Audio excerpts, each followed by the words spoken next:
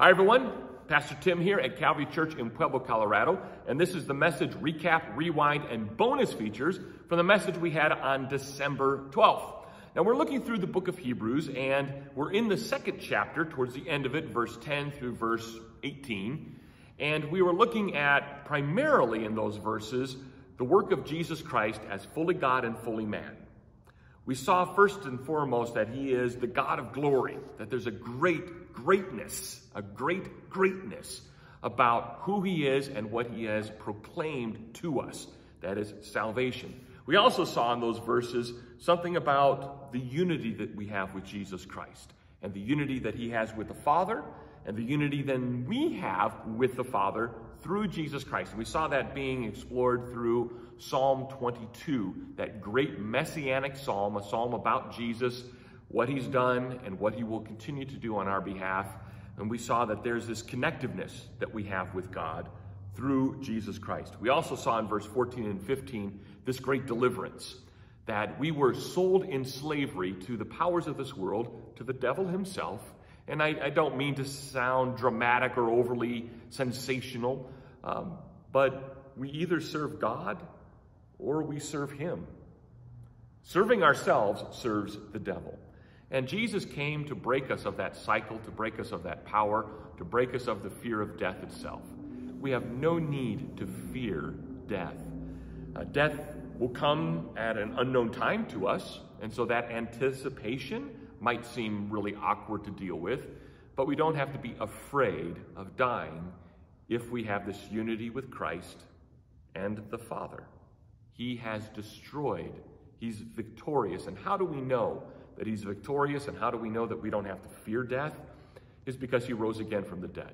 Proof is that he is who he says he is, and has accomplished what he said he was going to accomplish, because he rose from the dead.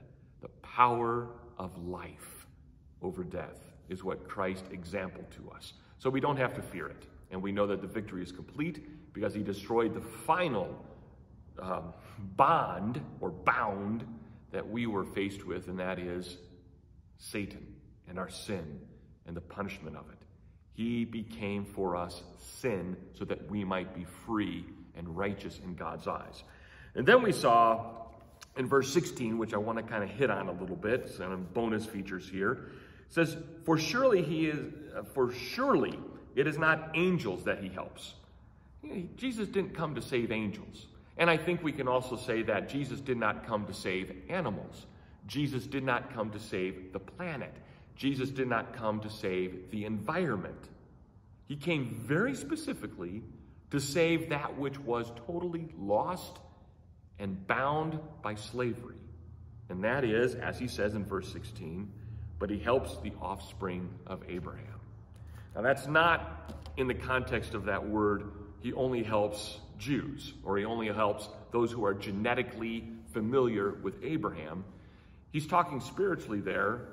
The sons and children of Abraham are those who have faith, those who faithfully believe that Jesus Christ is the Son of God, that he is who he says he is, that he is who the Father has claimed him to be, and we believe that his work indeed saves us from our sins, because there was no way of saving ourselves. And that type of faith, even unseen faith, Jesus says that is an example of being like your father Abraham. So Jesus offers salvation, deliverance from this power of sin and death and the power of the devil in a very real way to anyone who believes. And I think that is an important message for us, especially given our politically charged world that we live in and all the division that the media is placing upon us. I think we need to be aware that even those who proclaim to be enemies of Christ can be saved. Look at the person of Paul, who originally his name was Saul, who wrote a majority of the New Testament, who became a warrior and a martyr for the faith once God saved him and he exercised faith. He became an incredible force of Christianity to a very new example of faithfulness in history. And if God can save someone like Paul, and he can save someone like me and you. He can save that person you think is the furthest away from God possible. And so maybe we can apply that by thinking, praying,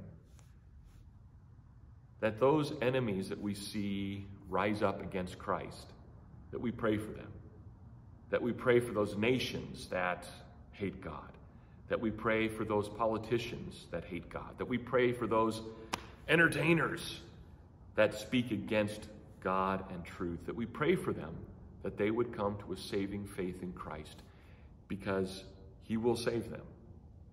He can save them. He's come to save all who believe in the Son.